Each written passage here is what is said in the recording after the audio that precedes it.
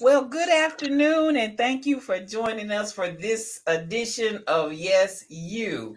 And we want to thank you for coming in on this fine Sunday. This is the eighth month. Can you all believe that we are already in August? Oh my God. I am joined by Jonna, Tyrone, and Rhonda on today. And Hey, yes, we are glad to be with you on this fine day.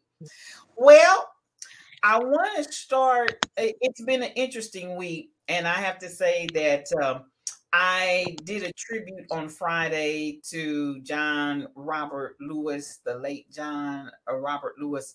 And I think as I look back, and I was so impacted by his words that he wrote to be read on the day of his funeral service, and even the services that led up to. And I want to just kind of talk about that a little bit today as we segue into another phase of civil rights movement. And I guess I'm starting to wonder, are we ready to go back into a phase and into a movement of reinvigorating civil rights? I feel like somehow or another, when John Lewis died, I felt like, and again, CT Vivian on the same day. Who could imagine that? That we are starting another chapter, and that the baton has been passed. And then my question is kind of, and what are we going to do with that? But before we go there, I want to continue to pay homage to just a great man. And I want to get you all's impact on what you thought all of the presidents that were present: President Bush, President Clinton, President Obama, and then the words that came from President Jimmy Carter were just marvelous. I want you all to kind of reflect on for a minute, how did you, and I love the fact that it was bipartisan. So I was really happy that President Bush came, because I think John Lewis really represented the history of democracy, where we may not agree together, but we can at least still have a dialogue. And I felt like just in that encapsulated moment, I felt like I was translated, if you will, back to a day and time of when you could walk hand in hand without seeing eye to eye. And I thought all of the presidents, President Carter, who was not president, but his was not present, but his words were read. I thought all of them, include all of them. I'm not even going to pull anybody out. I thought all of them did a fantastic job. What do you all think about that? Share your thoughts. How were you? Before I let you go, I got to just say this about myself. I was finally proud to hear a president talk. And I'm not trying to be ugly, but I'm just trying to be real. I Mhm. was proud to hear presidential speaking. Now share with me how you were impacted by what you saw. Um, well, I didn't get a chance to see it, but just to know that regardless of what political party you are part of, to know that presidents are able to come together and honor someone that made such a huge impact on not just African Americans but the world as a whole. Um, and that speaks a lot about the presidents that we've had in the past. They have different opinions, they have different views and different ways of going about things, but at the end of the day, the goal is to make our country the best it can be.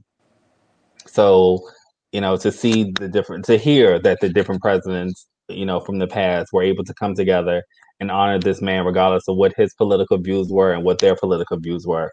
It shows a good sign of unity. Absolutely, absolutely. John, to say something again, I think your volume may have been out. I think he didn't hear you. Try one more time.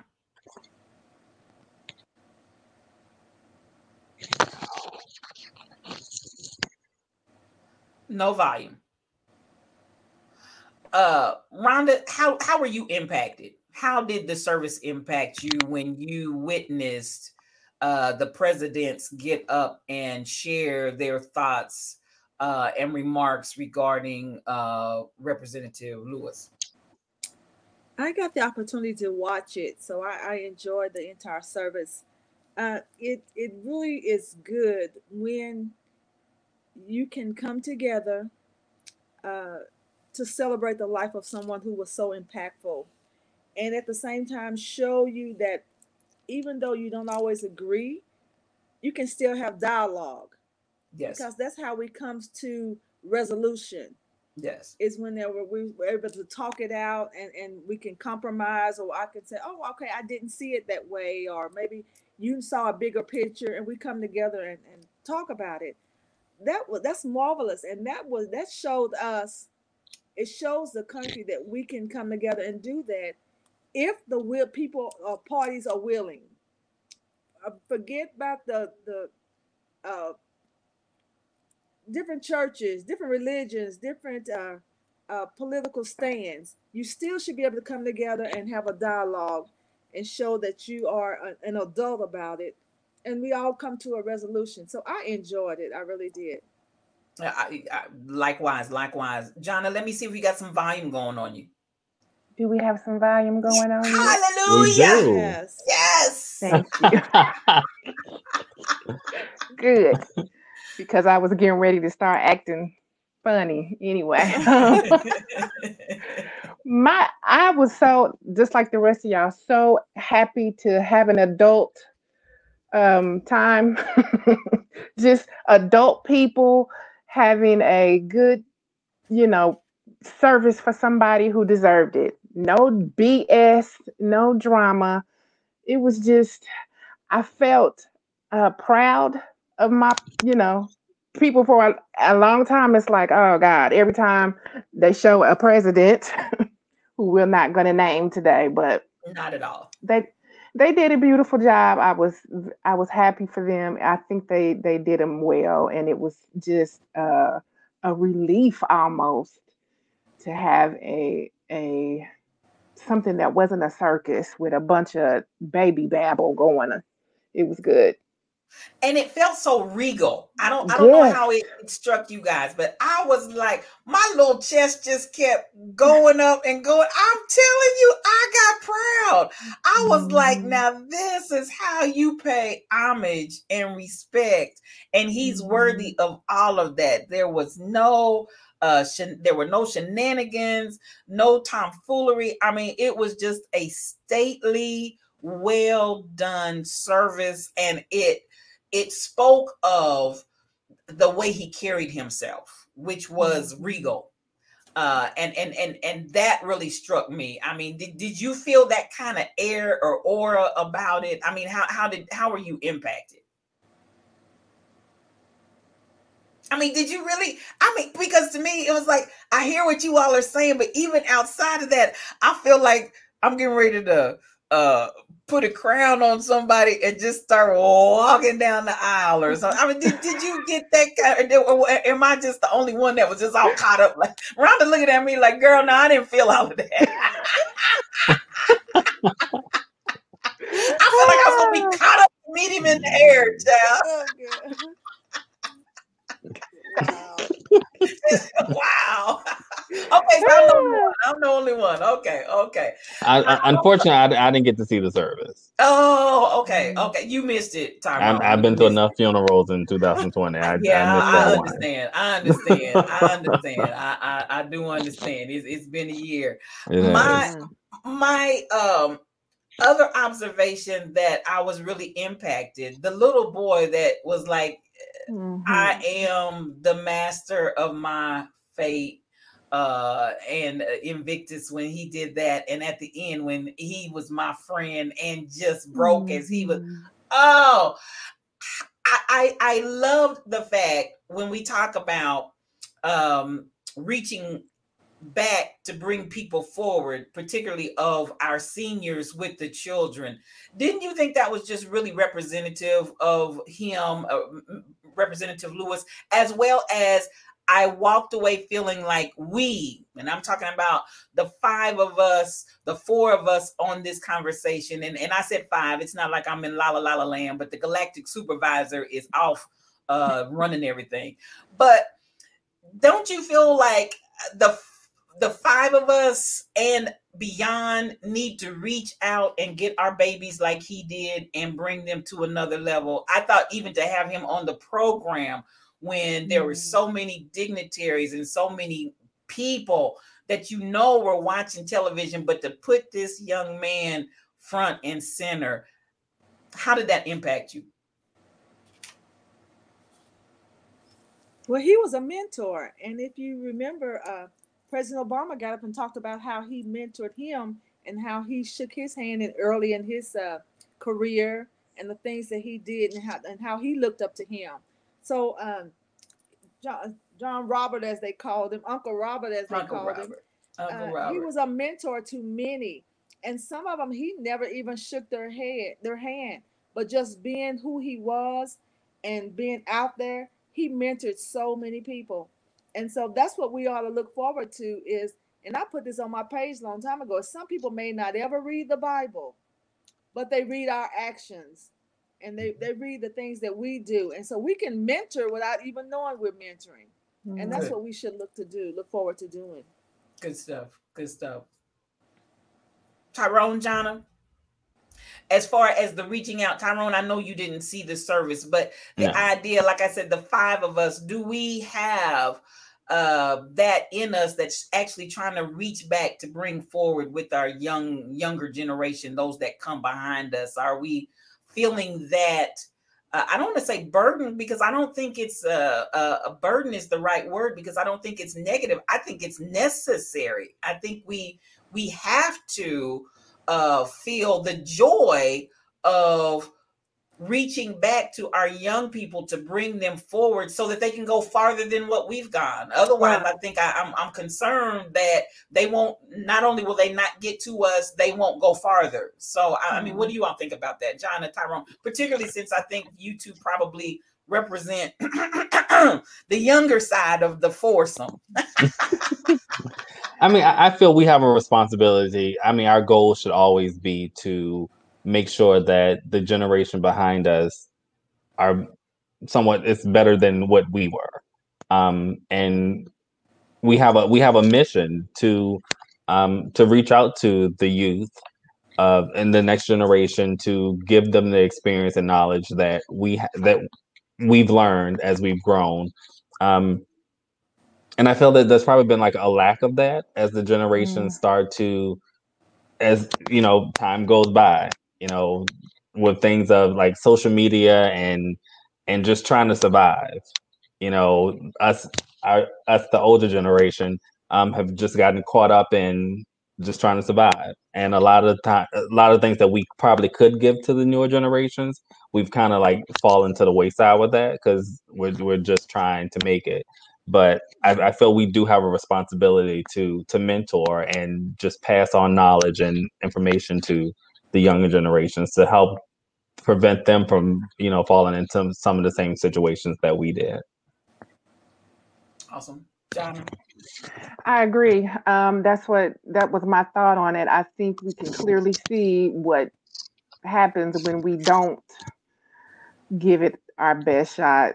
And we need to clean that up and do better going forward.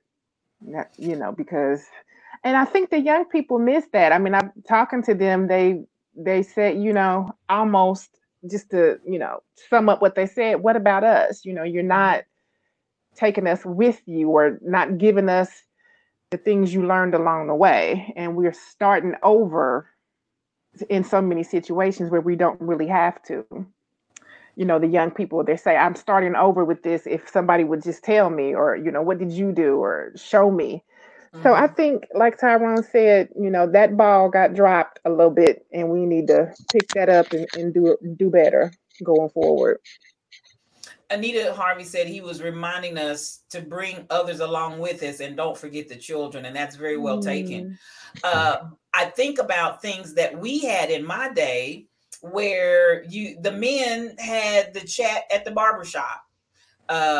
Ladies had the chat at the hairdresser, as we used to call back in the day. And that was what prompted the saying, only her hairdresser knows for sure. Because you knew at the hairdresser, everything was going to get discussed at the hairdresser.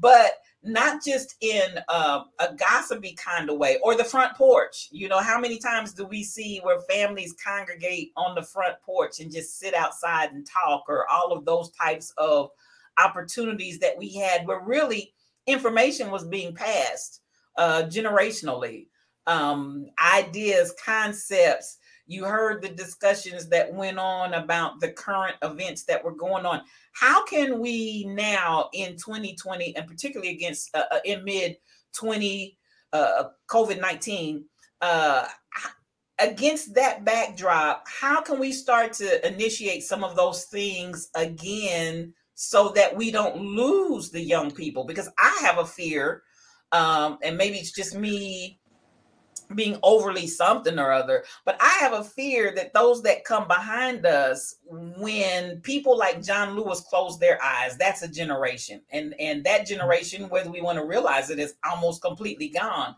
I'm now stepping into that slot, and then I just look back and I say, but for those that are coming behind me, will they even know our history and what we've been through, or will we have passed? I mean, how can we bridge this so that we can bring the young people into the knowledge of our history? We've got to include them in, just like they did at his service when they allowed him to stand there and speak. Like you said, there were so many dignitaries there, anyone could have spoken, but they allowed him to do that. And so we, as the older group, have got to allow them and to bring them in and make them feel a part. Something that I can talk about is I had a colleague on the quorum court with me who has been served. He served for over 20 years, and when his health was beginning to fail, I personally went to him and said, you know, get someone that you mentor, someone for your district, so that if something happened to you, you know, they can take your place. Well, he felt like we was trying to put him off, and he thought we was trying to get rid of him. It was to the point where we sat next to each other, side by side, and I would have to kind of nudge him sometime to see if he was breathing. Wow. That's just how bad it was, his health was. But he was not going anywhere, and he actually died. He passed while sitting on the quorum court and not mentoring anyone. We can't feel like we are being pushed aside or that someone's trying to get rid of us. We're just trying to teach the people coming behind us. Let's mentor them. Let's make them feel like they're a part. Let's teach them what we know. We're just passing the baton. We're not, anybody's trying to replace you. We're trying to pass the baton with the knowledge that you've already encountered. Yeah. And we also have to take advantage of this time. Yes, with everything going on, the pandemic and everything, it can seem, a really dark time for a lot of people. But this is the time for us to really reconnect with one another, and do things that we typically wouldn't do. I mean, we can't go out and hang out and do the things we used to do. So this is the time to reconnect with your families, talk with one another, and just talk about experiences. We have to, make the best out of this time we have right now. And this is probably the best time to really reconnect with people on a different platform than we were for the past 10, 15 years when it comes down to social media. This is that we have to take advantage of the time of having family dinners again, and just reaching out to one another and just talking and passed on experiences. It starts with the family. Mm-hmm. Mm-hmm. And on that same boat, when the young people begin to speak, we got to learn how to listen. And we have to learn how to let things change. We have to be a little more fluid because they have a whole new perspective.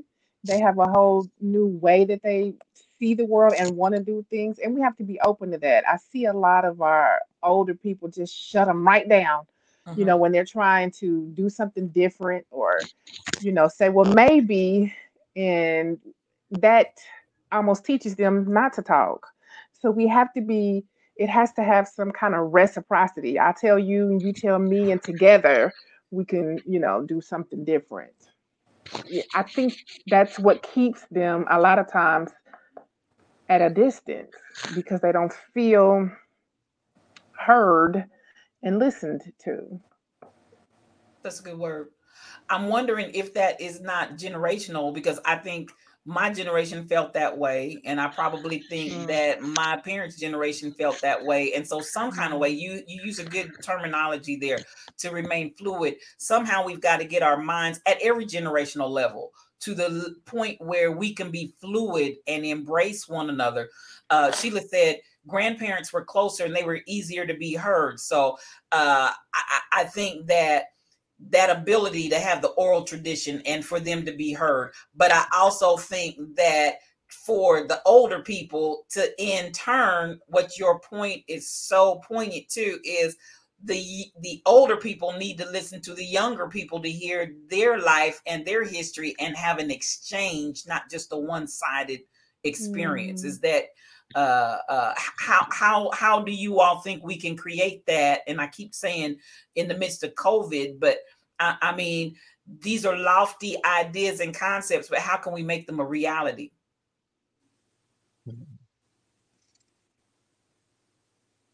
How can we really make it change? What are some basic things?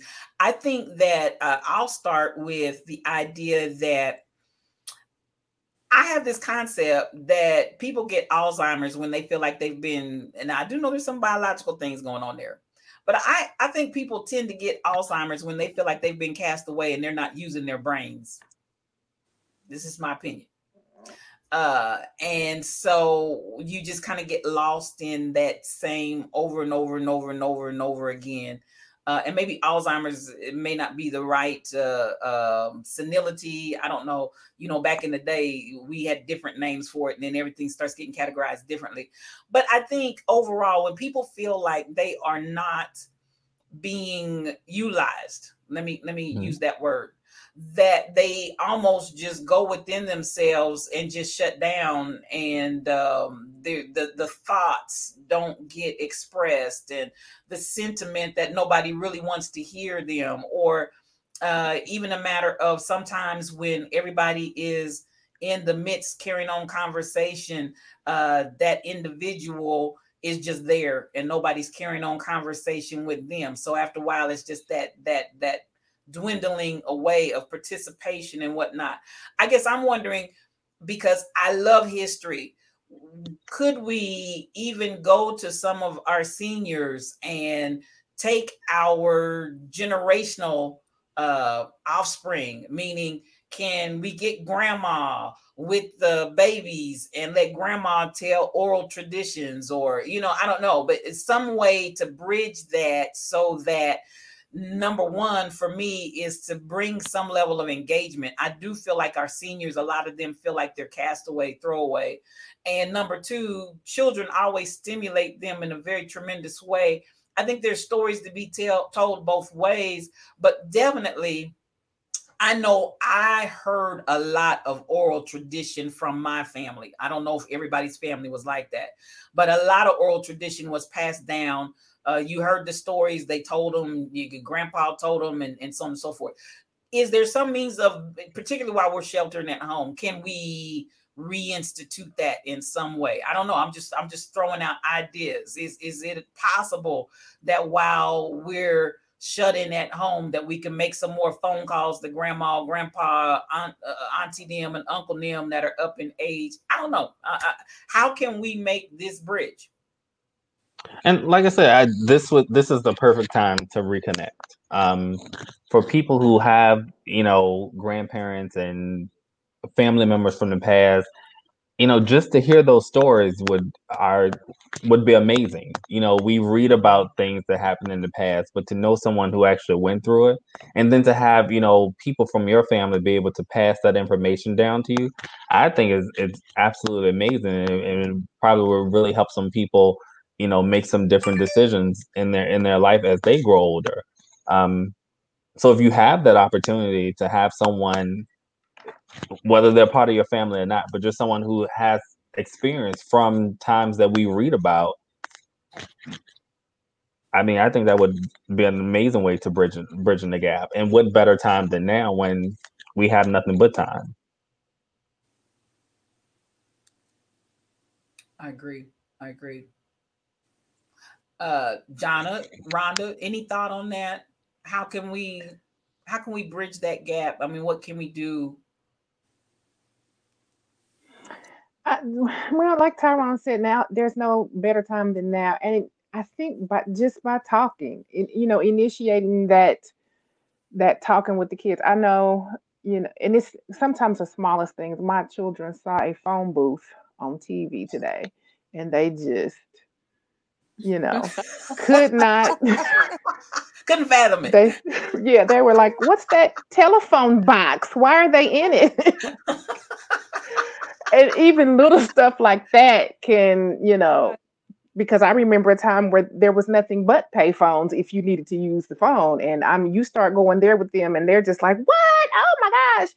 And you can get into it, just from the smallest thing. And they love it. That's what kills me about it. But we have to be more responsible in kind of pulling them in, kind of initiating that talk. And they just, it is crazy the stuff that has changed. And my oldest is only 11. She has no idea what a landline is. That kills me every time she sees a phone that's plugged into it while she's, what just out of this, she can't get it together. I'm like, girl, if you think that's a story, I got a bunch of stories to tell you. That's funny. Johnny, do you remember call waiting? Yes, I do. I remember when I didn't have call waiting. There was just a small time, but I do now. The story I heard earlier about the dead cats on the line, I don't know nothing about that. Me and the kids were like, what? The dead cat. Was your mother there? She was not. She had stepped out for that, and I meant to ask her about it. But I promise you, she can tell you about dead cats on the line. Okay, well, I'm going to ask her, because I was like, wow, we went way back on that one. Girl, look, let's not get started with those cliches. I remember Transformers when they would explode. When they had those glass Transformers and they would actually explode, and that was that was it.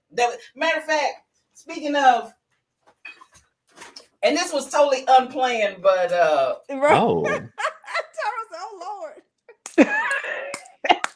What are you doing with that? Tyrone, do you know what this is? I do, but what are you doing with it?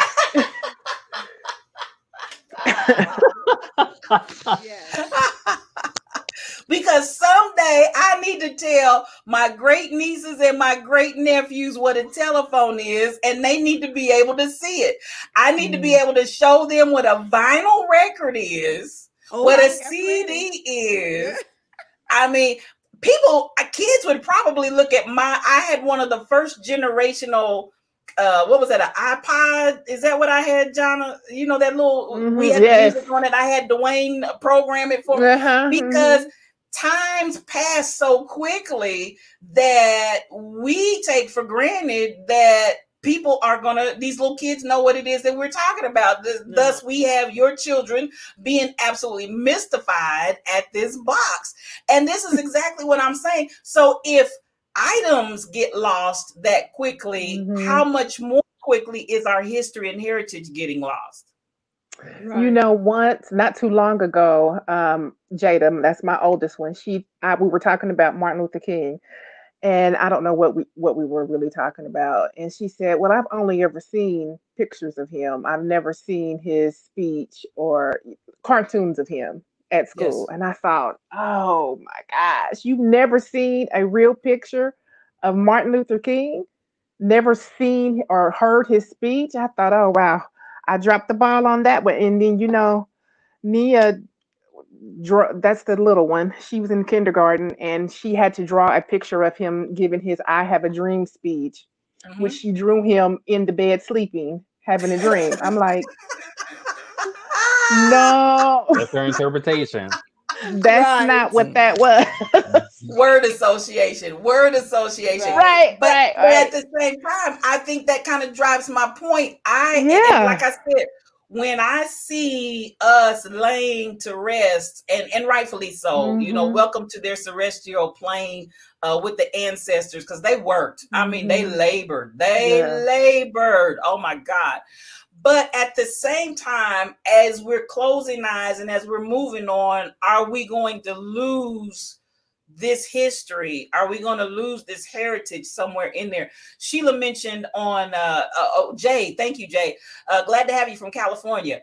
COVID-19 pandemic has forced a redefinition of congregation, but it can be dissected.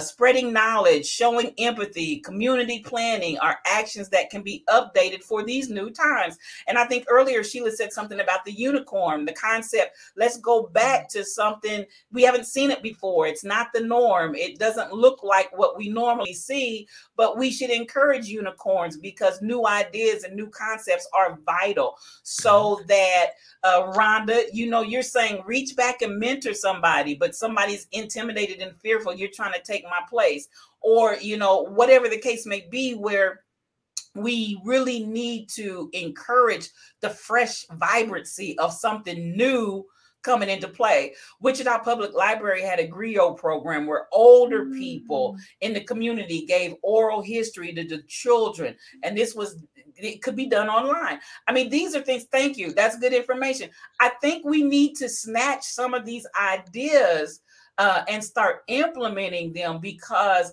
these are pieces of legacy and history that we just can't get back. With that being said, I want to ask, I'm going to go around the group and I'm going to start with the youngest and go to the oldest. Well, I don't even say the oldest, because I love you, girl. I love you. But, okay, I want to deal with just the basic.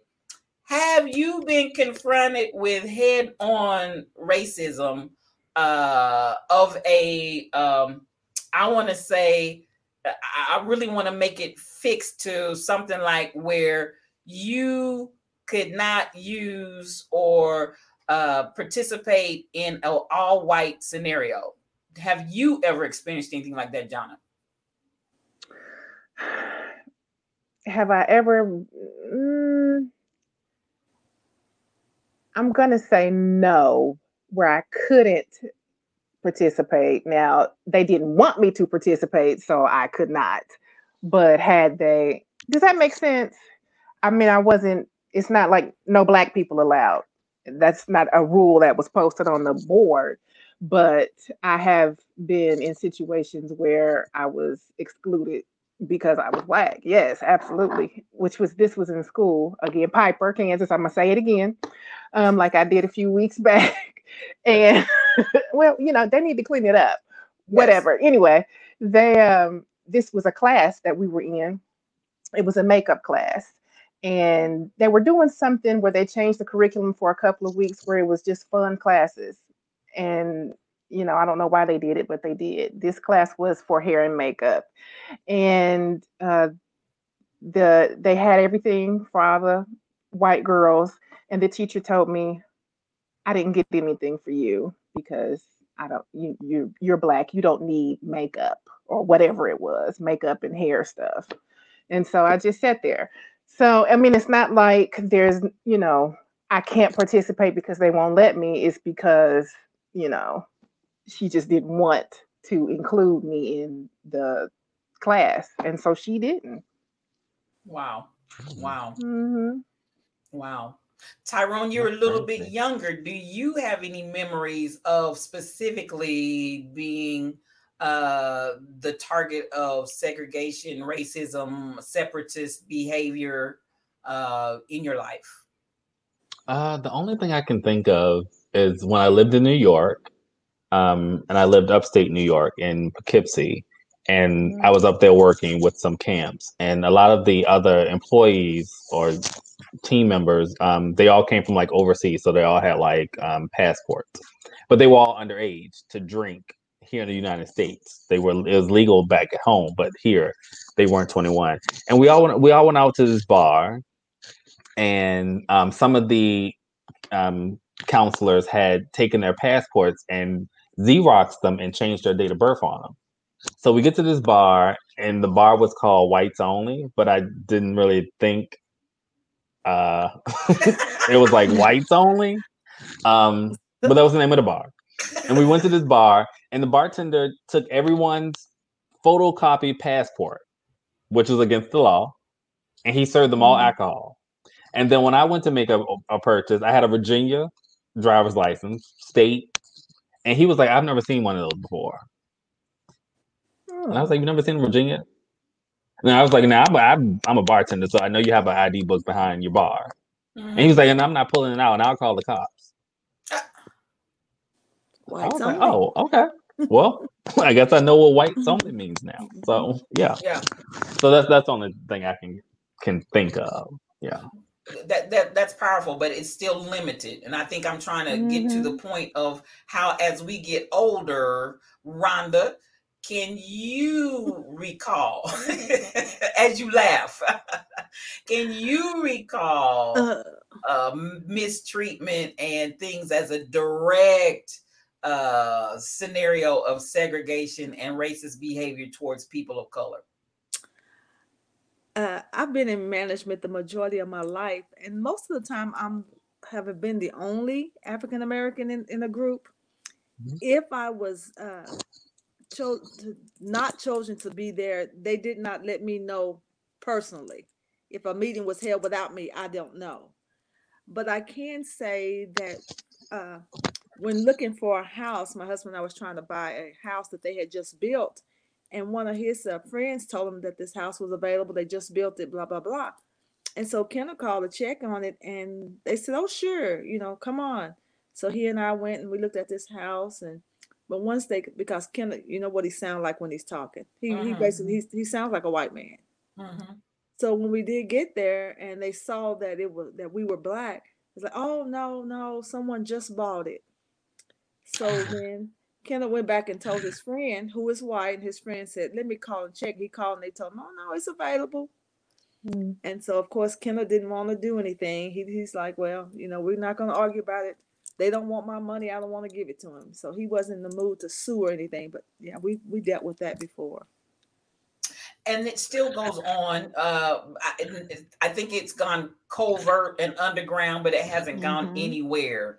I can remember, and my sisters are on this feed as well, but I can remember when we were children, downtown KCK, and it originally was Kresge's, then it went to Katz, then it went to Skaggs, then it went to Osco. Y'all don't know nothing about that. I know Osco. Yes, I do too. Oh, look at Jonathan's face. I came in on Skaggs. I remember Skaggs. I don't know about. I think Anita started working for them when it was Skaggs, because they get prank calls. "Can I speak to the head Skagg, please?" But yes, but Kresge's. So they had a soda fountain when it was located on like 7th and right off of Minnesota. And so, back in those days, they had the fountain drinks that came and it would be it looked so delicious, like you just wanted it, like you just wanted some. But it wasn't nothing but some cheap Kool-Aid in the fountain drink. But it's just that you wanted a refreshing drink. But definitely, I can remember coming in the back door. It was not a whites only posted, but you definitely got the feel and the very air and understanding you were not wanted in certain areas, and you best keep moving. And so I can remember things like that. I can remember one time we went to Memphis, and my dad was going in to get something to eat, and there was a gentleman inside that he just almost had a conniption fit. He did not want us to park in the parking lot. It was just absolutely amazing. And I bring that up because I think that as far as like really direct head on, we kind of are bringing on that generation that got the tail end of. Now it's still good. It's still here. It's just covert, but just the overt white only. Now, Tyrone, your story is just unbelievable. When the bar's name. Right. Me, after a few drinks, I was like, "Oh, that's just what they named it." Lord Jesus. But I think that as we go down the ranks, and I'm coming back to the point of President Barack Obama, when he eulogized and stopping and thinking, when they crossed Pettus Bridge, he was only 4 years old. Barack Obama was only 4 years old when John Lewis crossed the Pettus Bridge. Now, here you have when he began to talk about, we no longer have to guess how many jelly beans are in the jar. Tyrone, I saw your face. Fix your face. Because some are still counting those jelly beans. But I'm listening. Well, and it is bad. It is bad. I mean, voter suppression. He got to that. Mm-hmm. He touched on so many. Oh, the Bull Connor and George Wallace line all day long.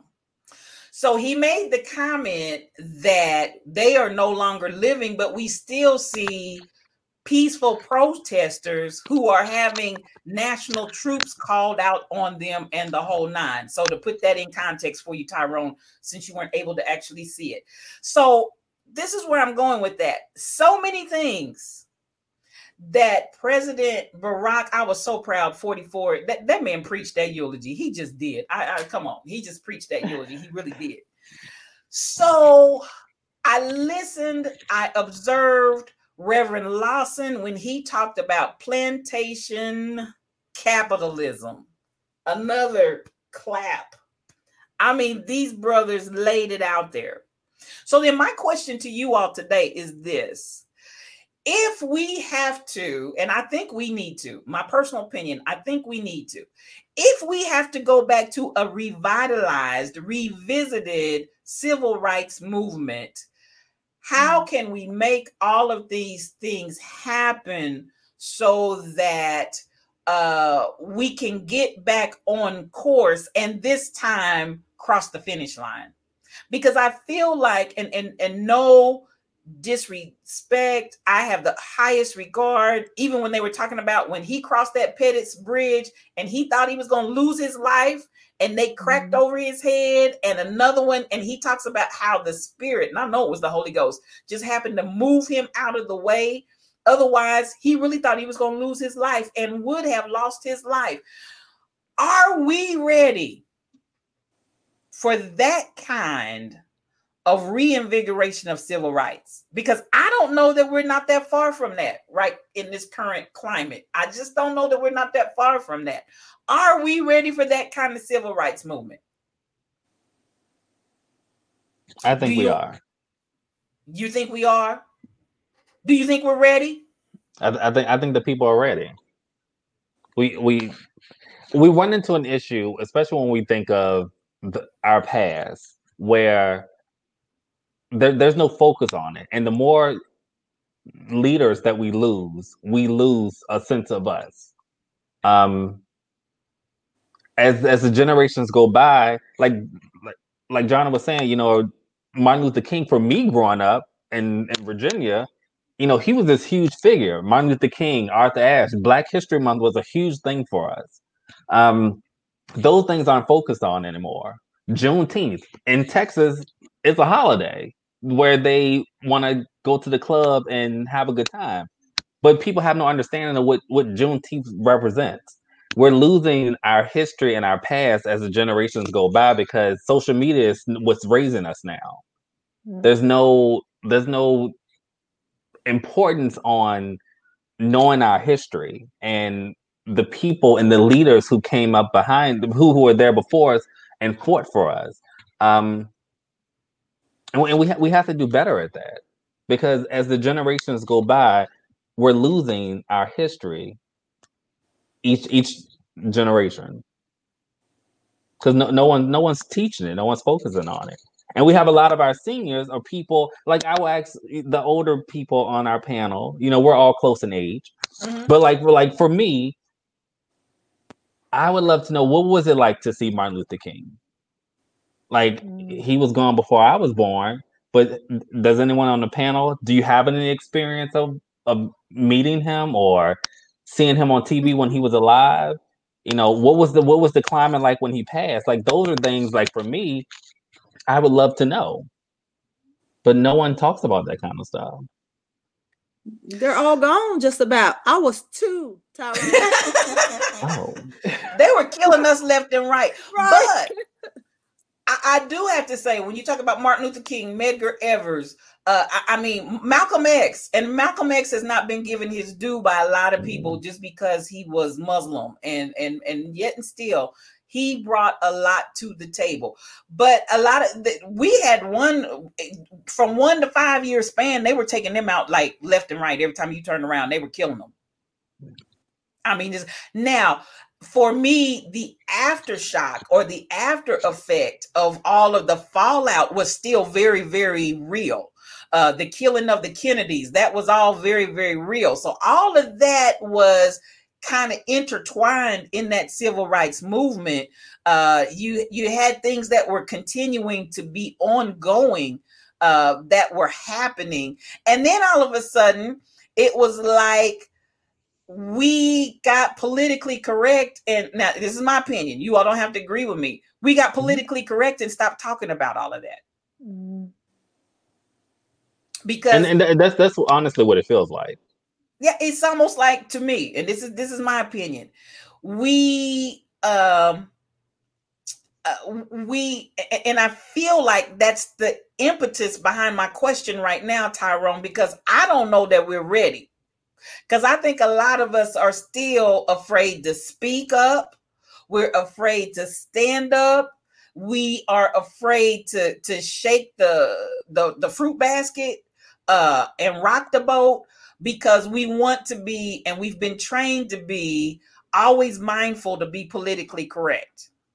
And I don't know that to be able to do some of this that we need to do, if we can do it politically correct. Go ahead. I'm sorry. No, I was gonna say, I feel that we are. I feel we don't have leaders, and there's no organization to it. I feel like what we see now happening due to all that's happened in the world, like, there are people out there ready to get things right, however that may be. So we can go the King way, or we can go the Malcolm way. However that may be, people want change. My thing is, I don't feel like we have. There's leaders out there to organize it properly. Right now, it's people just doing whatever they want to do, however they want to do it. It's not a day where we had Martin Luther King and the Black Panthers, who did amazing things. They're not always put in the press that way, but they did amazing things. And I mean, even Jesse, when he was on the Straight and Narrow, and Al and those type of, we don't. I mean, who are our Black leaders today? Who can we? I mean, let's take out Oprah and let's leave Beyonce alone. But who are our Black leaders? People who are out there honestly trying to organize this race and group of people to do great things. Right now, we're just out there just doing what we've always done, and we're just doing something. I can't say we have a leader right now. I would agree with that, because I posted the day of the funeral for John Lewis, and now who's going to carry the torch? You know, right. They talked about how he was the conscience of, and all of this, but it's like, to my dismay, and to your point, you don't see anybody. You know, back in the day, Jesse and Al may have tried, but they so old now, they can barely walk. I'm not trying to be funny.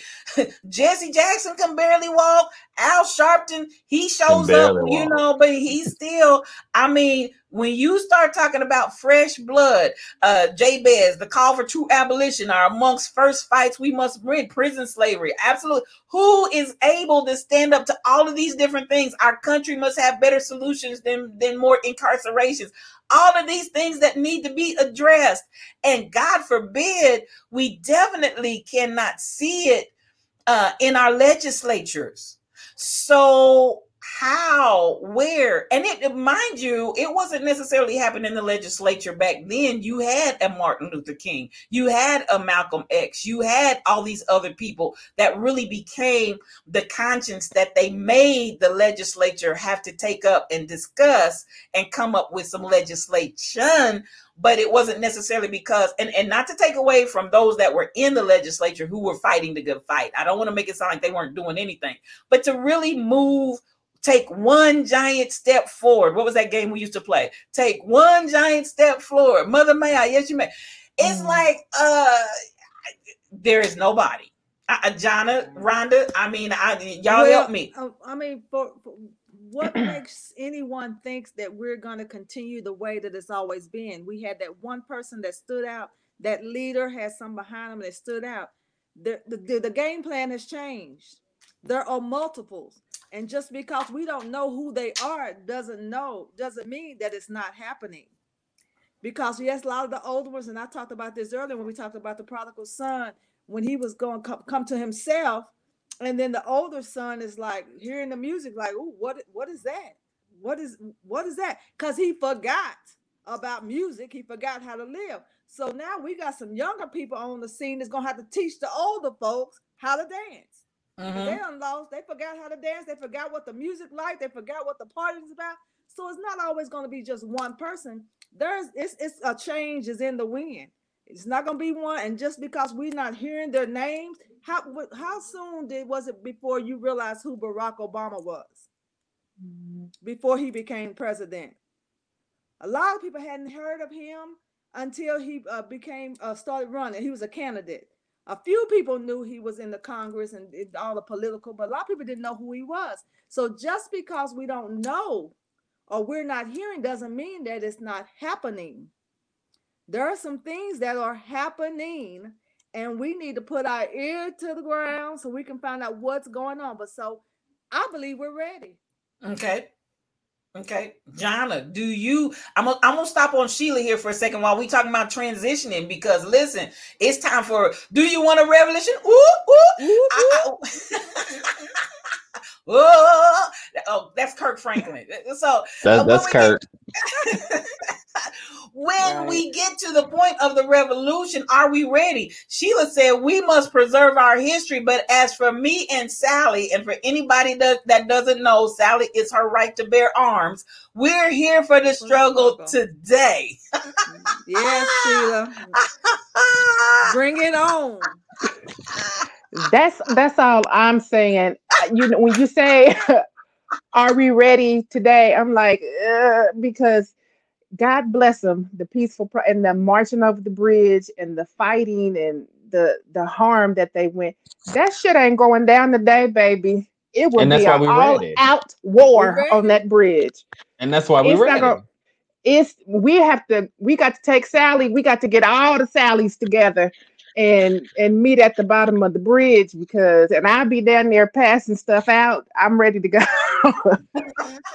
Well, listen, Anita said take action. Make sure you have your cell phone so you can record it, because when you record it, they don't tell it right. You make sure you record it. Get it on there. Now, this kind of brings me to part 2 of where I wanted to go, so it just naturally progressed here. Are we talking about transition through nonviolent means, or are we ready to bear arms? Whatever's necessary. We're ready to bear arms. We sat in the diner and they threw sugar in our head. We're not doing that no more. We're ready to bear arms by any means necessary. Either you're gonna get with the program or we see you next Tuesday. Now, I have to say that I'm pushing nonviolence, but listen, I'm not saying my way is the righteous way. That's one thing that I learned about life. Everybody has a way, and you have to live your conscience. Brother Harvey said a leader has to have a following. Will we get behind them and follow? Then I see Anita Harvey over here saying by any means necessary. The saints are tired. And I said this, if I couldn't, Nancy said by any means, I'm outvoted. They tired of praying. They tired of praying. The Lord I'm just said, flat go out and out make it happen. outvoted. In the meantime, like I told my sister, if it comes down to it, I'm not going to bear arms, but if I need to pass her bullets, I will pass her the ammunition. See, well, we've been doing that too long. We've been letting things happen, and we pull together peacefully, and we pray, and we can't do that anymore. We by any means necessary. Either you get with it, or we see you later. Preach, I don't Elder wanna Tyrone. Right. I don't want to see any bloodshed, but ain't nobody getting ready. I'm not getting ready to. Ain't nobody getting ready to get no ass whoopings either. I'm not taking it. I'm not gonna lay taking down. it. Right. We're No. laying No. down. No. No. I'm not doing that. So John Lewis knew, and this was part of the training that Reverend Lawson taught them. He knew when I walk out here, I'm taking my life into my own hands. Right. And I may die for the cause. And as Esther said, if I perish, I perish, but I'm going to see the King. And Martin Luther King said, I may not get there with you, but we're going to get to the promised land. You all are telling me you're just done. Is that, come on. Are we really, and look, Tyrone, that your face. No, because my thing is, and all those things are great. You know, nonviolence. I'm not about violence, but where has that all really gotten us? Yeah, Let's You be don't peaceful. Let them throw stones at us. Let them call us out of our name. Let us drag us in the dirt and hang us in trees and attach us to cars and this, that, and the other. But I'm gonna pray about it. I'm not. I'm for the cause. I may lose my life because I'm for the cause, and I'm gonna let somebody just totally like disrespect me. That's not gonna happen. I hear you. And I do have to say this. If anybody saw my page today, there was a picture of a man in blackface. It was just most vile. That they had made a cake and then they had his head in there where he was groaning and moaning. And this is like old school, hideous blackface with the big lips, the eyes, and all of that. And every time they cut a piece of cake, he'd moan and groan because they had made the cake in the body, in the shape of a black body. And it looked like maybe it was a red velvet cake or something, so that the inside looked like he was bleeding. And the people were eating the cake, having a good time, laughing it up, taking pictures. Needless to say, my blood pressure shot up about 500 degrees. Wow. So I know that we have, Sheila said, I may perish, but I'm not going out by myself. Okay. So, you know, I am very serious because one of the things that I feel is my takeaway as I observed the funeral services for Representative Lewis is that if the conscience was him and he's gone, what do we think's about to happen? What was that question? I was just rhetorically, really. I said, if John, they kept saying John Lewis was the conscience. If he was the conscience of the legislators, and he's gone, then what kind of future are we in for? Do you all think that we are in for all out war? Jabez, well, I will say there's evidence of a new day. 2020 may be the first presidential election since the passing of the Civil Rights Act that Democrats may win the white vote. We accept no abuses. Thank you, Jay. You know, nonviolence is getting us killed in the streets. Thank you, Nance. So this is racists are banking on us being peaceful and not saying anything while they bask in their boldness. That is true. I mean, all of the above is true. I'm not arguing with any of that. I'm just trying to maintain to a peaceful state of affairs. But I don't know. You just have to wonder what the world is coming to, because then I look and I say, I've got babies that I don't want to wake up to no parents. I mean, if we talking about going to the streets, there is a lot that comes into play once we take the stand of violence. I just don't know how you turn that around. Jabez said, but I don't think there's a need as of now for sanctioned physical violence, but we can be violent against their systems, be violent against their economy. And I'm totally against plantation capitalism and their prison complexes, etc. I totally agree. I totally agree that that's a fight that we need to have vigorously with all our might and with everything that we have in our arsenal. But I don't know. Again, with what I saw of them making fun with this birthday cake, I don't know that we're not in for a serious fight, because I think it's just absolutely going to come to that. And unfortunately, I feel like our administration has really hyped it up to this point. So then let me come here, and I'm almost going to draw us to a conclusion.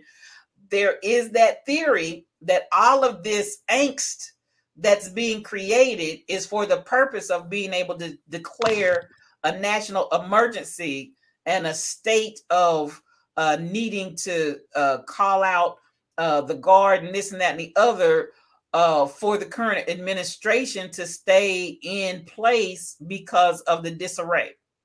Do you all potentially envision that as a tactic? Are we playing into a tactic? Rhonda, you're shaking your head no? I don't think we're playing into a tactic. I think some things are being put into place, even outside of us as a race, are being put into place to somewhat keep the current administration intact. But I wouldn't say what we're expressing now is playing into a tactic because I mean, it's not a good look for that political party right now. I mean, clearly you have people who are mad, and something has to change.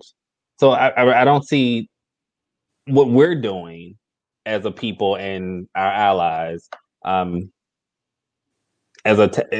being put into it as a tactic to keep the current administration in place. If anything, it's hurting them. Okay.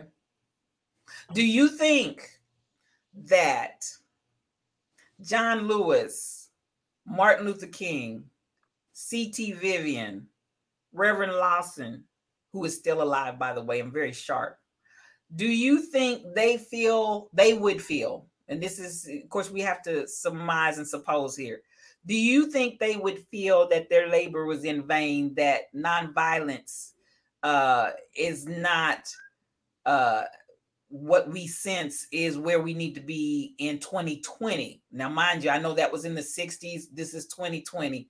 They were killing them in the 60s too. So do you think that they would feel like all of their nonviolent teaching, training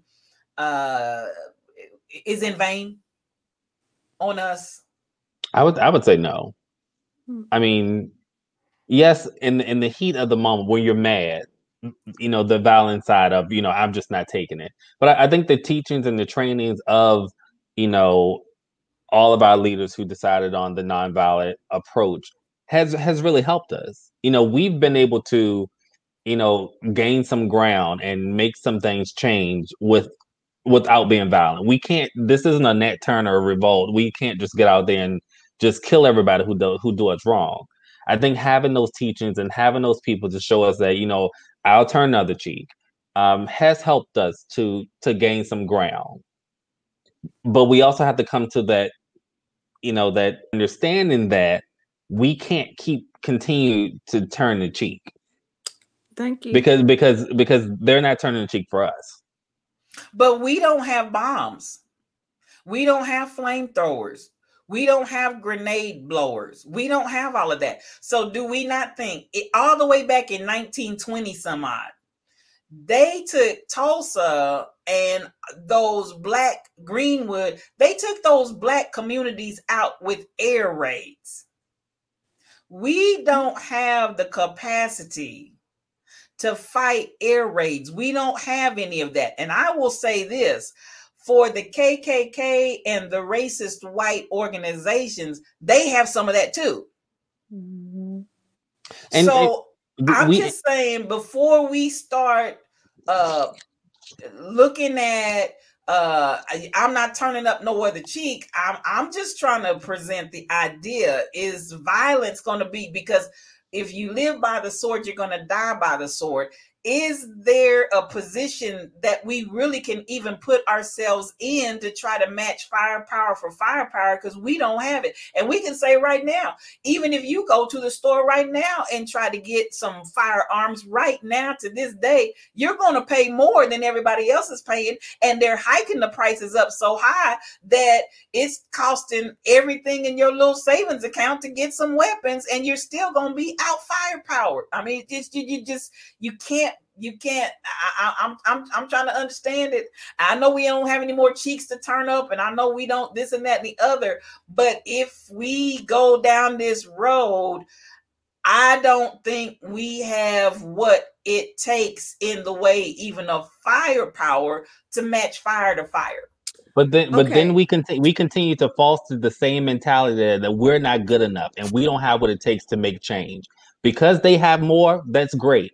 But Black African Americans are some of the most creative people in this world. And trust me, I can do the same thing with a whole bunch of firepower that I can do with a bottle of alcohol, a little piece of cloth, and a match. And I will shut your whole city down just like that. We have to get Shut out that them. mentality of that we're not good enough.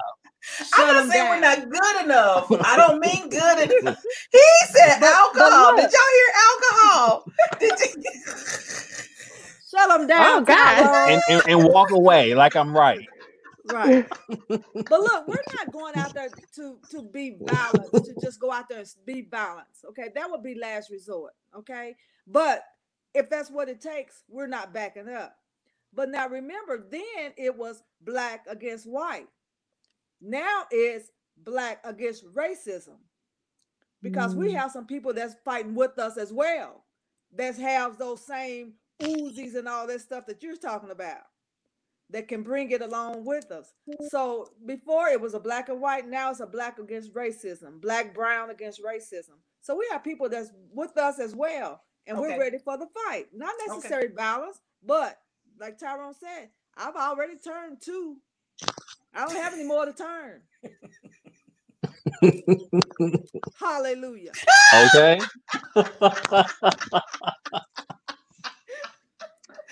Jonna, I what do you remember. think? I'm thinking about Rhonda right now. I remember one time she handed me her purse at church, and that thing was heavy. So I know Rhonda is ready for whatever. This was right after what? Where was the shootings with the 9 people? The young At the guy church, went in was there. that Charlottesville or Charlotte or somewhere? Yeah, Somewhere. Mhm. Yeah. this 9 was people right that after got that. Hardee's. They took him, armed him up in a bulletproof vest, escorted him to the car with the escort, and took him to get a hamburger. Yeah. Yes. We would have never made it to the car. No, you wouldn't have. Never. Yeah. Never.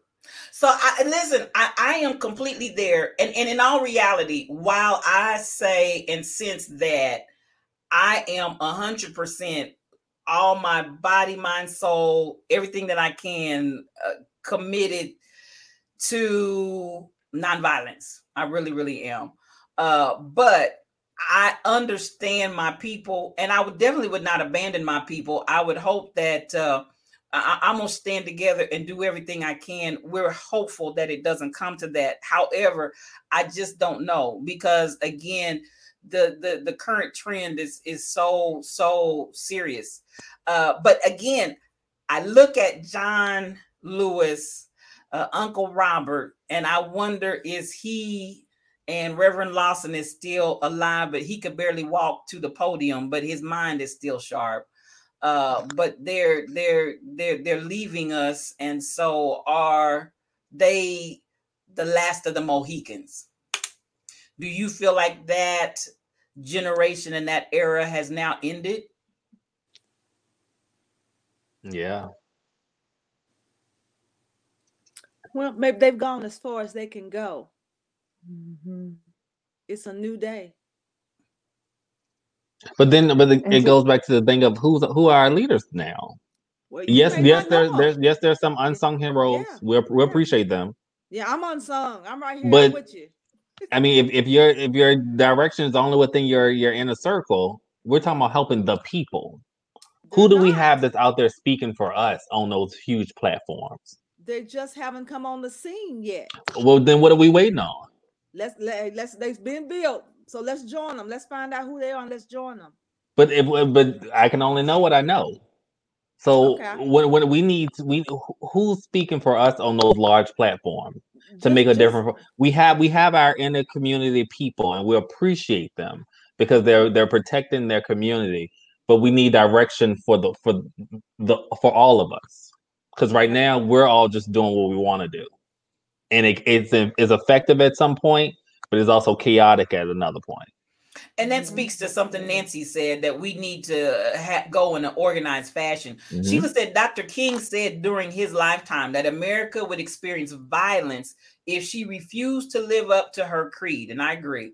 If it comes to it, symmetrical warfare is still available. And please believe, I hear you. I understand the sentiment is very well understood. At the end of the day, you got to stop it. It's got to stop. Yeah. It's got to stop. Mm-hmm. It's got to stop. Yeah. I've been trying to look for something and I ain't found it yet about what had happened in Arkansas. Okay. I find it. Thank you. I'm so moved. Oh, did you find it, Rhonda? I did. Okay. And I've never been to Zinc, Arkansas before, but apparently this happened yesterday. 2 white men in Zinc, Arkansas just threw a watermelon at one of the black organizers of the rally and yelled, "Black Lives Splatter." See, it's that kind of stuff that I have people outside ready to start fighting. That trauma over years and years, because that's what it is. And it just sits in you and festers. And now, you want to be nonviolent, but at the same time, somebody need to get their ass beat. I'm sorry. Video call. I'm all out of cheeks. That's crazy. Yeah, that is crazy. That is crazy. It's too much. But that's what going on. We have in the White House, that they think they can say and do anything. And they are saying and doing anything. Yeah, they are. And that's why I'm saying, even more so, I feel like we're at this point where something's getting ready to pop off. Something's getting ready to pop off. So this is what I will say. And I appreciate, and I'm going to let you all say your last say, and then we're going to get ready to wrap it up. I want to thank Sheila, Nancy, the Harvey, 1952, Anita, Mostafan. I hope I'm pronouncing your name correctly, sir. Mustafa. I'm sorry. I just finally saw it. It was a small print. Thank you so much. Yes. Thank you for joining us. And for anybody else that's out there that just didn't say anything, I want to say thank you for joining us in today's edition of Yes You in this conversation. I'm going to say this for my wrap up, and then each of you feel free to have whatever your final words are on today's topic. I feel very strongly that we need to connect with our children so that we don't lose our history and our past. I'm going to pull it out one more time, Jonna, just so your kids can see it. That this now that was a good phone, Tyrone. This is a multi-channel here. Does it work? Well, it probably. That means no. But listen, this kind of cord, I don't even think they make this kind of. They got rid of that. Oh wow! Wow. What did that attach to?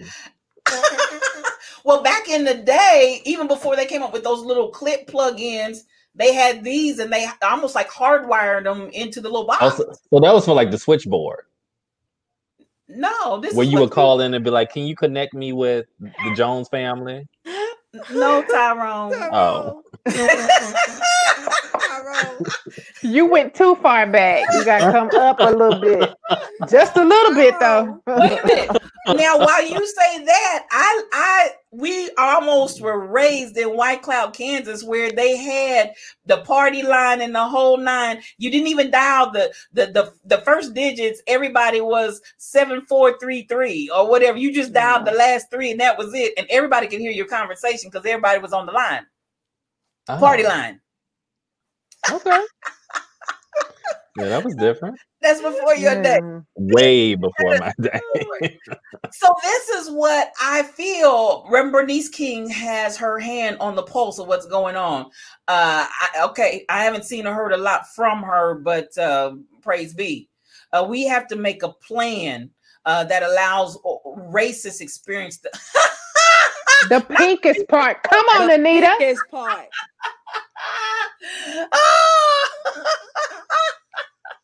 That is a woman after my own heart.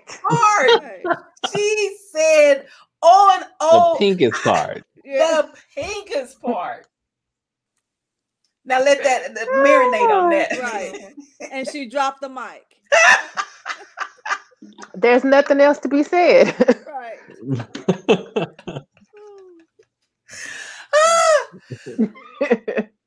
I have to recompose myself.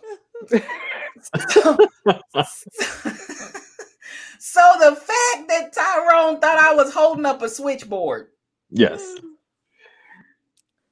My point exactly. We've got to get the young people to the point where they know, because it's going to get lost in translation. That's my sense of feeling. Some way, somehow, we need to bring them forward. And as Jonna so aptly pointed out, and Rhonda, we've also got to listen to the young people and learn from them. It needs to be reciprocal. So we've got to find a way to pull this thing around so that it goes both ways. And I feel like that is very, very important. I will give my Custard's last stand that I'm trying to live and die, and I may die on nonviolence. But I'm trying, Martin, I'm trying. I can't get no converts. But at the end of the day, I feel like there's a power in nonviolence that's not found anywhere else. However, I understand at some point, just the same way we had the Civil War and every other war that we've had, at some point you got to push back and say enough is enough and declare your independence. My last thing that I want to say, and then I'll turn it over to my co-host to come. I appreciate you guys are always so enlightening, entertaining, invigorating, all of the above. I appreciate you for your insights and your points of emphasis. The last thing I want to emphasize before I shut up and call it a day is this.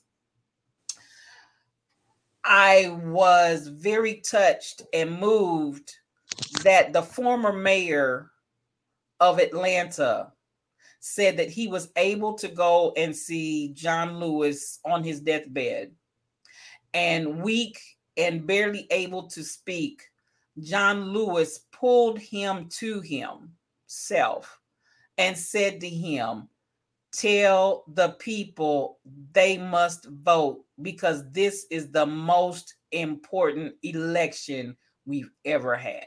And that's all I want to say. That's crazy. Yeah. We hear you, John. That is deep. Yeah. That is deep.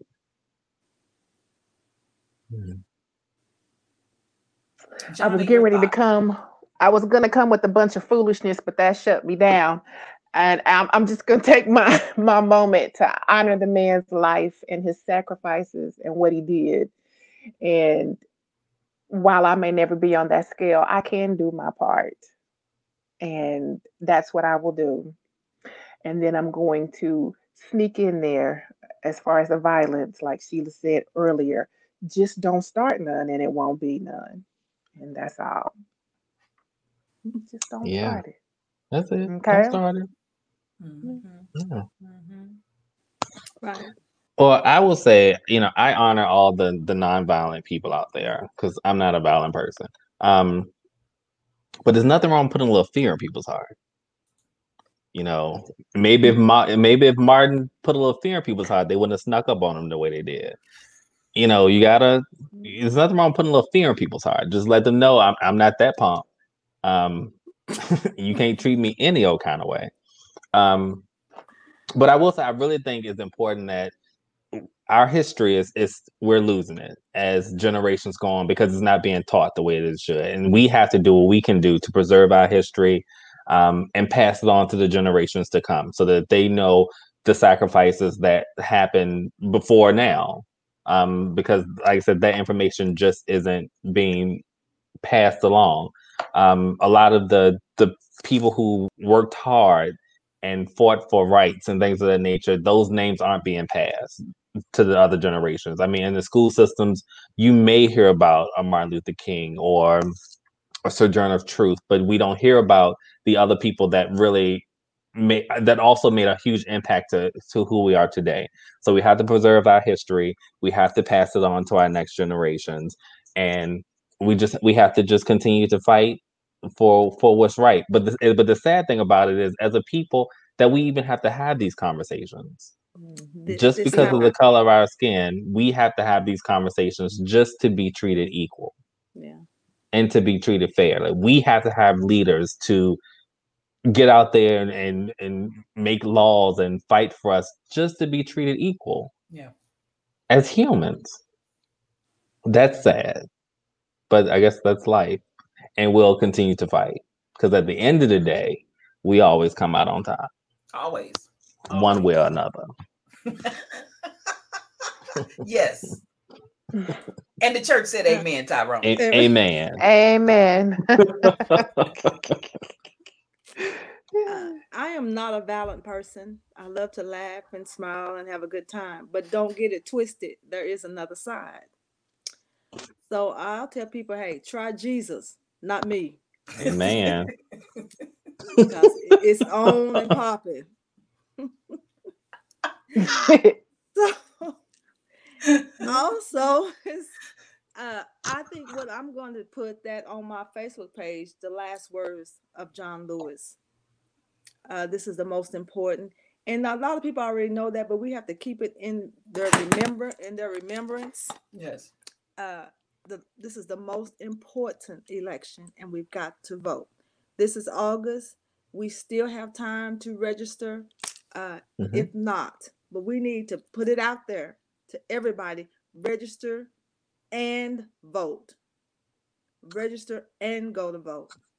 Whatever it is. I mean, absenteeism, a lot of them are doing the absentee voting and blah, blah, blah. Whatever it takes, we got to put it out there. We've got to get the people out to vote. I think somebody talked about, I think President Obama, when he was doing the eulogy, said something about they have hoodwinked us into believing that our vote doesn't count. So we have a lot of people that don't go because always mine's not going to count. We've got to change the mindset of the people. We've got to get out and vote. Absolutely. Absolutely.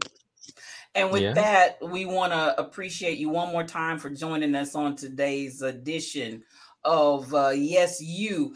Nancy, yes, Rhonda. And you voted last week and you were happy. I'm happy you did too. Now, everybody follow suit, and we're going to show up and show out. Because we've had enough. We're going to show it at the ballot box, and we're going to do this thing.